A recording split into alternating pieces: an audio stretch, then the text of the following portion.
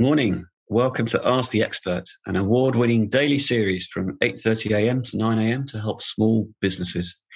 If you have any questions, ask them in the comments of the live feed. And if you need any more advice, join the official Intuit QuickBooks SMB community group on Facebook. Accountants and business experts are on hand 24/7. And during the live session, we'll be running a poll, so please do engage with that, and I'll reveal the results at the end.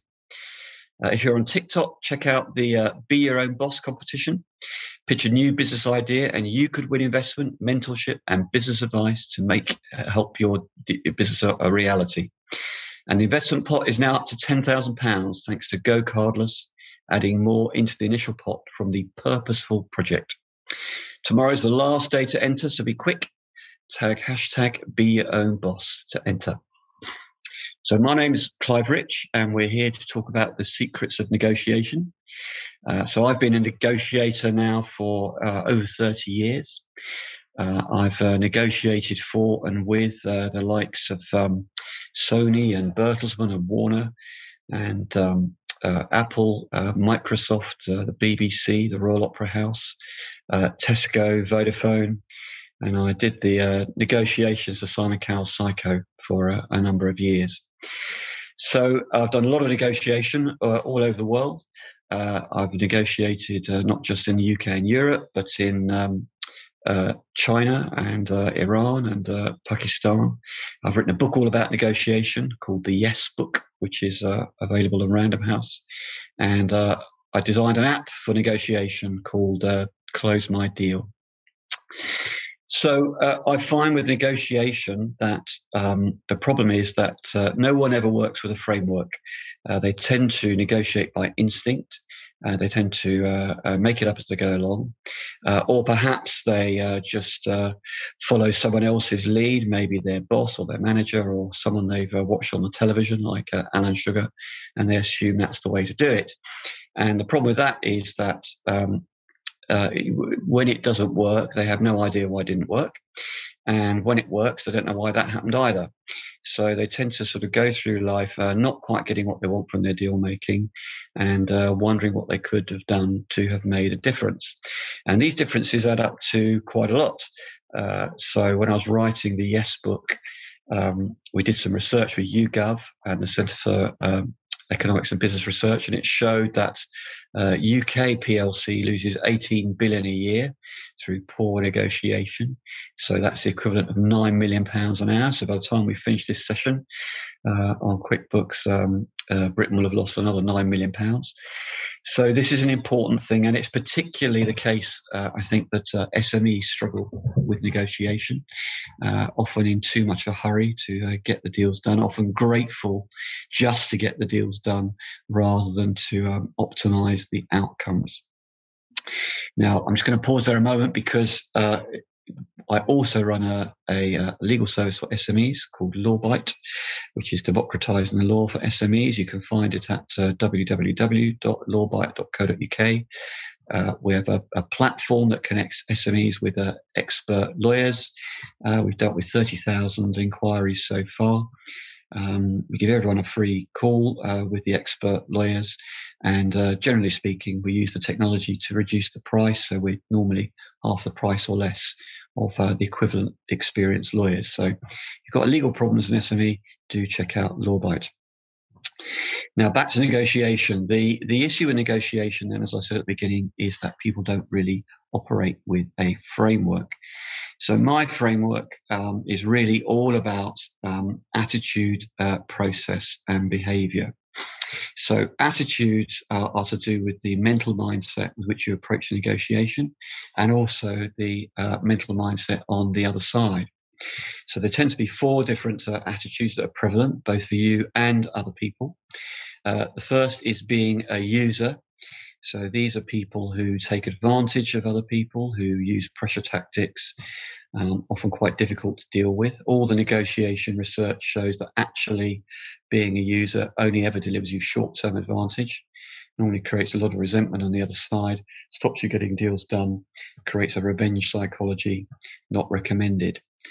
So there's users, there are losers, of course, who are the opposite. So they come to negotiation thinking that it's going to go terribly, I'm going to lose, I'm no good at negotiation, and guess what? That becomes a predictive mindset, and they end up with less of what they want. So don't recommend using or losing. Confusing is another mindset. So this is where people go into the negotiation with the wrong mindset and lots of assumptions about what the other side thinks or wants. And those assumptions are often entirely misplaced, not rationally based at all, and often just wrong, thinking the other side wants something that they also want, or there's only 3 issues to discuss when there might be 23. So don't be a confuser. And the best attitude is being a fuser, who is someone who accepts that everybody has a contribution to make to the negotiation, and you can get better outcomes by fusing the needs of both parties into an optimized deal. Of course, having the right attitude is often a question of confidence, a question about understanding the bargaining power on both sides. A lot of SMEs in particular think they have no aces in negotiation. They think that all the bargaining power is on the other side. My experience is there are at least 10 aces in any negotiation, including expertise and information and referral power and network power. And they're very rarely arranged 10-0 in favour of anybody. So you've always got more aces than you think. You probably only need 1 ace in order to level the playing field between you and the other party. So make sure you understand the bargaining power in order to make sure you bring the right attitude to the table. So that's attitude. Process is all about the stages of the negotiation. So most negotiations go through 7 stages, and that's the same worldwide. And things go wrong when people are at the wrong stage at the same time, or people don't realize what stage they're at. So the 7 stages include preparation, often neglected in any deal making. People think it's a waste of time. It's actually critical. Climate setting, which is the atmosphere in which the negotiation takes place. You normally have a number of tactical choices to make about the climate you set. Exploring needs. Now, that's not the same as asking the other side what they want. So if someone says they want £50,000 off you, that's not a need. That's an organisational want. The knack is to find out why they want the £50,000. If you can understand the emotional driver, you might be able to find a way to meet that need without giving them £50,000. Next stage is coinage, which is finding concessions you can make which can meet a high value emotional need on the other side. They're called coinage because they often feel like low value to you, but they mean a great deal to the other party. So following needs and coinage, that's when we finally get on to the bidding, making your offers, the bargaining, the haggle, and the close. And there are techniques associated with each of those stages in the negotiation. In particular, with the bidding, very important to ask what you want, not negotiate with yourself before you start, and only give 1 good reason to support your bid. Don't give 20 reasons. People normally stop listening after the first one, and then you've wasted all those other good reasons that you could have used later on. So that's the stages of the negotiation. The process we've talked about, the attitudes we've talked about. The third point is really to do with behaviours. So managing your own behaviours in a negotiation and managing the behaviours on the other side. So you don't have to be a psychologist to do this, but you do need to be watchful of what's going on and self-aware of what you are doing. I work with a behavioural model which involves 16 different behaviours. They are grouped around 4 quadrants. So there's I behaviour, which is all about me in the negotiation, stating my expectations or making my proposals with reasons, or using incentives and pressures to support what I do. There's you behaviour, which is focused on the other side, much softer, listening, disclosing, focusing on common ground. There is we behaviour, which is all about what we can do together in the negotiation. So that's using visualizing behavior to set a great picture of how well things could go if you could find an outcome together, or checking for consensus. And then there's parting behavior, which is taking your energy out of the negotiation, perhaps by use of silence, or by taking a break, a small break, or perhaps a longer break. Let's have a break till next week after you've had your board meeting and you've got more information, for example. So the thing about behaviors is that most people tend to use the same behavior every time. They just rely on their favorites. And this is a mistake, because if you think about it, there are 7 billion people in the world, and they're all different. And they all have different triggers that make them go yes to anything. So the knack with all of this is to pick the right behavior for the right person. And to do this, you do have to be watchful of who you're dealing with. Is someone risk averse, or are they bold? Do they lead with their head, or do they lead with their heart? Do they like making decisions, or do they prefer dwelling in the problem? Do they look for what's right about a situation, search for common ground, or are they always looking for the grit in the oyster, the thing that's wrong? And what you do is you work out who you're dealing with by effective use of questions and listening, and then you match the right behavior with that person, work with their energy in order to give yourself the best chance of making sure that you get them to yes. So there you go. There's a very quick trot through attitude, process, and behavior.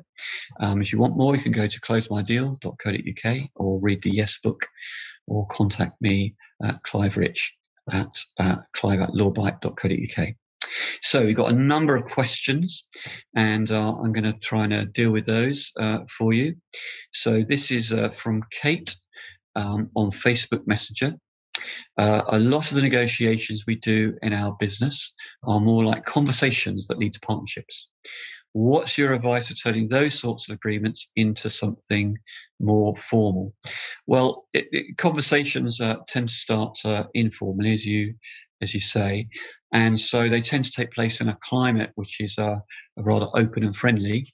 Remember, I talked about climate setting during the course of our discussion, and so if people are having a warm and friendly discussion, that gives you an opportunity to work with them to get to the next stage. So Q&A is a great technique in these open, friendly climate setting moments. So how would you like to formalize the discussion? Which people do we need in the room? Would you like to reduce some of this to writing? Would you like to have a go at that? Or would you like me to summarize? Those sorts of questions and answers can sort of move you smoothly and in a friendly way into a sort of more formal setting without disrupting the atmosphere. This is from Shabnam on Twitter DM. When working with several other brands on a big campaign or initiative, what should we be considering to make sure we all get equal footing and protect our own business? That's a great question. So as I said to you earlier, it's all about understanding the bargaining power. So just because someone's got a large market size, it doesn't mean they have all the bargaining power. Of course, it's important, but you may have market power of your own because you control a niche, or access to a network, or access to a particular good or service. You may also have more information about the marketplace than they do. You may have experts on your side that they don't have. Maybe you know the sector better than they do. You may have a great network that they covet. So you may be small yourself, but you may be part of a great network which they're very interested in accessing. And you'll also always have your personal power as a negotiator. So you always have more bargaining power than you think. You only need one ace in order to make the difference. So when CBS bought Last FM, one of the early music recommendation tools, for £350 million, Last FM had no profits, virtually no revenues. What it did have was an installed base of 100 million users. And that's what CBS valued. So you don't need to be enormous and have lots of money in order to have lots of bargaining power. This is Alicia on Instagram DM. in my day-to-day business, I deal with a lot of orders and customers. Any advice for dealing with difficult or angry customers? I feel like negotiation skills sometimes come into this. So when people are complaining, one thing you can do is, first of all, get them to summarize what they're saying. Okay, I think I understand what you're saying. Would you mind just walk me through it, just to make sure I completely understood it? And then you play it back to them again. I see. So what you're really saying is A, B, and C, and D, E, and F, if I got that right. So that's already reduced that temperature somewhat, going through that process of summarizing. And then you ask them to state their remedy. So what is it that we could do that would sort this out for you? Most people are so preoccupied with moaning, they haven't really thought about what their remedy is, and often that takes the wind out of their sails, or at the very least it lowers the temperature. So what would be your remedy is often a really good question to do to diffuse complaints. I love all the mindsets you outline. Is there a way of identifying your default mindset? And once identified, how do you shift it? Okay, another good question. So if you go to the Close My Deal site, you'll see there's a profiler tool with about 30 questions that will help identify your favorite mindset and also your favorite behaviors. You can also just ask other people, how do they experience you? The people you trust, because often people experience us very differently than the way we think of ourselves. So that's a good way of doing that. And if you find you are over-reliant on one attitude or one behavior, just be aware. Just be aware of that, aware you've got options when the pressure comes, because it's really when we're under pressure that we tend to rely on our favorites rather than thinking about variety. And the other thing you can do is have someone with you in the negotiation on your side who can supplement your skills base, your attitude and your behavior with some attitude and behavior of their own, which complements yours, which might be different and can plug the gaps that you might have. So quite a good idea to make sure that on your team there are people who give you the whole 360 degrees rather than just relying on your favorites all the time. Okay, this is Reese on Facebook Messenger. I'm a freelance videographer, but I'm thinking about starting my own company so I can have a team. What are the main legal implications of operating as a limited company as opposed to a sole trader that I need to think about? So it's more of a LawBite question. So you can go to LawBite, lawbite.co.uk for a free chat with a lawyer. But broadly speaking, as a limited company, the main advantage is you have limited liability, which means that if something goes wrong, for example, business crashes or you get sued, you're only responsible up to the value of the shares. So if you have 10 shares and they're all worth £1 each, then the maximum liability for you is £10. And that's a big protection. If you're a sole trader, you are responsible for the debts of the business personally. So that's the main reason people opt for a limited company, even though it's a bit more expensive and complicated to run. Okay, now we have Martha on Instagram DM. We hear a lot about the importance of listening, but in a negotiation setting, what does this mean? What should I be looking out for, and how should I respond? So great listening is really about active listening. So that means showing that you're listening as you're going along. So reflecting back what people have just said, not just factually, but also emotionally. You looked a bit upset when you said that. Tell me more about that. Or you looked very angry when I mentioned my requirements there. What was driving that? Don't want to see you angry in the negotiation. Or you looked a bit uncomfortable during that first phase of negotiation. Is there anything we can do to allay that? So reflecting back feelings as well as what people have said to you is important. And asking questions. Asking questions is what every great listener does. They spend a lot of time asking questions and disciplining themselves not to talk. In this world of social media, we all tend to be stuck on broadcast quite a lot. And that's a mistake when you're negotiating. So discipline yourself to listen rather than talk. Probably about a third of the time talking, 2/3 listening is the way to get the best out of yourself as a negotiator. And this is from Jeff on Twitter DM. Keep your cards close to your chest is a bit of a cliche when it comes to negotiation. Is there a value in doing this? And how do you do it without coming across as unwilling to compromise? Well, it depends on who you're dealing with and what stage of negotiation you're at. So if you're dealing with someone difficult who's a user, then you might want to be pretty discreet about deploying your cards. If you're dealing with someone who's a little bit more open and more of a fuser, or someone who's confused about what's going on, it can be very, very good to disclose what's really going on. You can say, "Look, I'm a bit confused by your behaviour. Tell me what's really going on here, because we both want to get the best outcome here in the shortest possible time." So sometimes it's very helpful to be disclosive, and it's just about choosing your moments and choosing the kind of person that you're dealing with. So you make a judgment on an individual basis rather than always thinking, right, I've got to keep my cards close to my chest at all times. This is Tess on Instagram DMs. I used to operate through my limited company, but now I'm employed directly. It's been a year or so. I don't think I'm going to use the company anymore. Is there any point keeping it?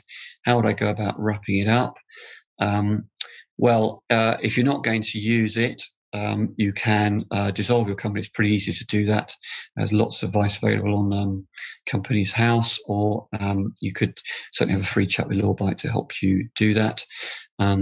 So really just a procedural issue there, Tess. But bear in mind the point I made earlier on about being personally responsible for debts if you're a sole trader. So this is Jenny on Twitter. Climate setting is so important, and I like how you frame that. Any advice for renegotiating environment?